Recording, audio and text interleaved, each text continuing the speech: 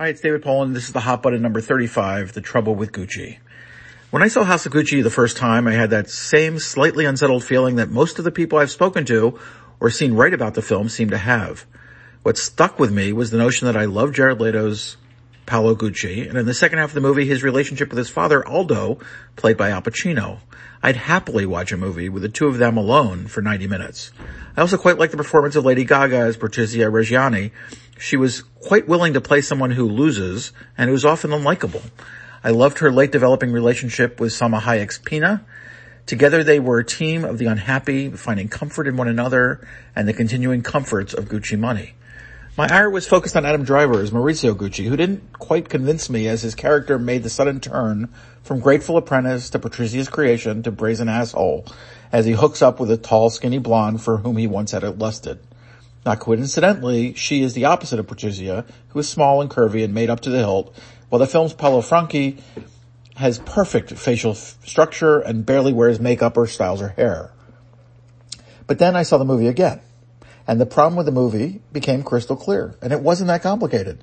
The movie wants to be House of Gucci.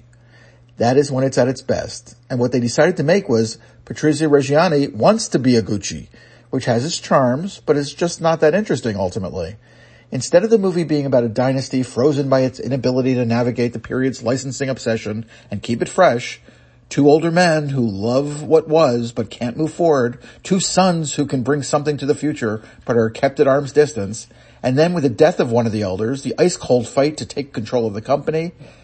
This is the movie that has most of the good scenes in the film, but it's only about half the movie. And half of the movie is about this emotionally stilted man who's brought to life by a woman and who, once he has some blood in his veins, dumps her for a sleeker, stylish model. Again, I am a fan of Gaga's performance. It's not that. And it's really not about Adam Driver, really. If it ain't on the page, it ain't on the stage. And the movie about the man who outgrows the woman who made him a man is old news no matter how cool or good the actors. There are going to be some spoilers from here on in, so nothing really that you probably don't know from trailers, but if you don't want to hear about it, this is the time to bail out. I understand in the third act, we're going to keep Patrizia because the big close is coming and yada, yada, yada. But do we really care in the end? In fact, do we even care if Maurizio lives or dies? But it gets worse. I read this article by Sarah Forden, who wrote the book on which the movie's based, about finally getting to talk to Sherry McLaughlin in depth about what happened. She's the real-life person with whom Maurizio started the affair in 1985. After they split in 85, he started with Paolo Franchi, who's the character in the film, whom he was with till his murder. And wow, what a story. It's on Bloomberg. It's under subscription, but you can look for it. It sure is not Maurizio runs into an old wannabe flame by coincidence and starts an affair that will split him from his wife, which is kind of what the movie has. Maurizio actually chased the married Sherry for a long time after meeting her on the sea in the build-up to an America's Cup. He confessed all of his frustrations to this woman, building a deep relationship, and when he left Patrizia in 1985, not on a motorcycle running from the authorities, but just as instantly as the movie suggests, she's quoted, "I was the catalyst. I didn't want to break up his marriage, but he said it was already broken." Another quote from this terrific story: "In the first few years after they met, Sherry took the Concorde back and forth between New York and London and Paris to see him. He'd pick her up from the airport in his black Ferrari and drive her to St. Moritz, where he'd inherited his father's chalet. We'd get clocked and pulled over doing 200 kilometers a mile an hour," she says. "We'd have to pay something like $5,000 not to get a ticket." This is not the guy Adam Driver is playing in this movie. This guy was passionate and fun. This is a guy who'd be interesting to watch. And more importantly, it is a guy whose break from Patrizia would be all the more painful and rich to watch. Patrizia was what he needed, and then Sherry was what he needed and wanted. Then there was Paola, who he needed and wanted. The dividing line between these women and Patrizia was clear. The movie insists on drawing us into continuing sympathy with Patrizia, but the real story is a much clearer picture of how things happen in a relationship. It makes the simplicity of Maurizio's clean break distinctly more kind and more cruel. But there's even a bigger picture issue here.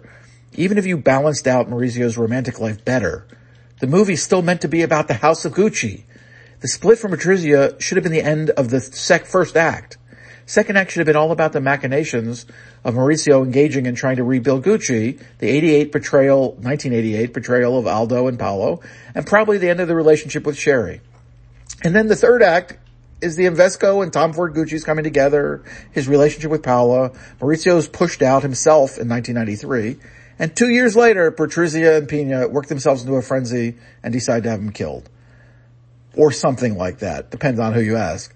But that's a whole nother conversation. Who wanted to take Lady Gaga out of the movie, though, for 45 minutes in the middle while we deal with the two other relationships Maurizio has? Nobody, apparently. I, of course, have no idea what the process of developing the script was, especially beat by beat, but somehow there was a decision to combine certain elements, like the two women, and to keep Patrizia close to the action for most of the movie. House of Gucci is really Maurizio's story. It's his journey. It's the journey of the Guccis, which Patrizia was kind of part of for about 15 years. Then not for a decade. And then again, for a minute, she was very much a part of the story. But instead, Patrizia is not only equal story-wise, but dominant in this film. And it unbalances the movie. Because as much as I love watching Gaga and Selma drown their sorrows in money and wine and mud, and their wonderful scenes, the story is not hers. It's as though the domestic drama of Karen and Henry Hill dominated Goodfellas. She is incredibly important. Karen's character, incredibly important. Her scenes define so much of that movie. But Karen is not the co-lead. Also, the focus on Patrizia ends up making the scenes with Aldo and Paolo seem kind of like add-ons when they should not. Our focus is on this marital relationship, not the Guccis, but the Guccis keep turning up in great scenes for good reason. The film keeps wanting more of them. The film wants it. The scene with Aldo at the business table, and I'm not going to spoil anything, but it's great. But it should be greater. And because the film's focus is elsewhere for most of the movie, even though the movie keeps telling us that the theme is the transition from the craftsmanship and individuality that was Gucci into the modern corporation that it became, quite successfully after Aldo. To make yet another Scorsese reference, the end of Casino, when you see the old casinos being blown up on the strip, as they actually were, that is what we should feel in that scene with Aldo at the business table. For me, I got that intellectually, but it didn't work as it should in the movie emotionally because the focus is elsewhere. In my imagination, the idea subtextual feeling at the end of House of Gucci is that Patrizia, who understood the magic of Gucci, returns as a conceptual, not literal, ghost of what was, coming from Maurizio, who did not respect the magic, who had in this film the soul of a lawyer, not someone who takes care of people's intimate comforts. Instead, it feels like a woman who's still attractive and moneyed and free in her life, and in many ways pining for a man, unable to move along, eventually deciding to take the shortest, deepest, most inappropriate route to freedom while on a bender with a pal. Of course, you can't exactly tell the true story in the exact time frame. I get it, 100%.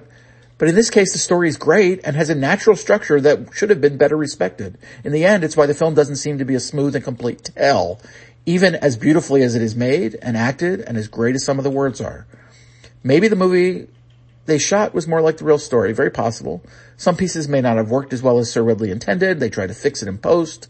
Gaga's a home run every time she's on screen. Leto's amazing. Pacino, Driver a little less so in the story. Or maybe they just wrote it pretty much this way and just missed the thread. But man, Sir Ridley is usually pretty damn good at finding the beating heart and sticking with it. So regardless of how this happened, and I won't pretend this is an inside the making of, because that's almost always a big fat lie, the movie is the movie is the movie. I would recommend the experience to anyone. There's a ton of tasty candy inside this misshapen shell. I just wish it didn't have the aftertaste of having used the wrong recipe. Until tomorrow.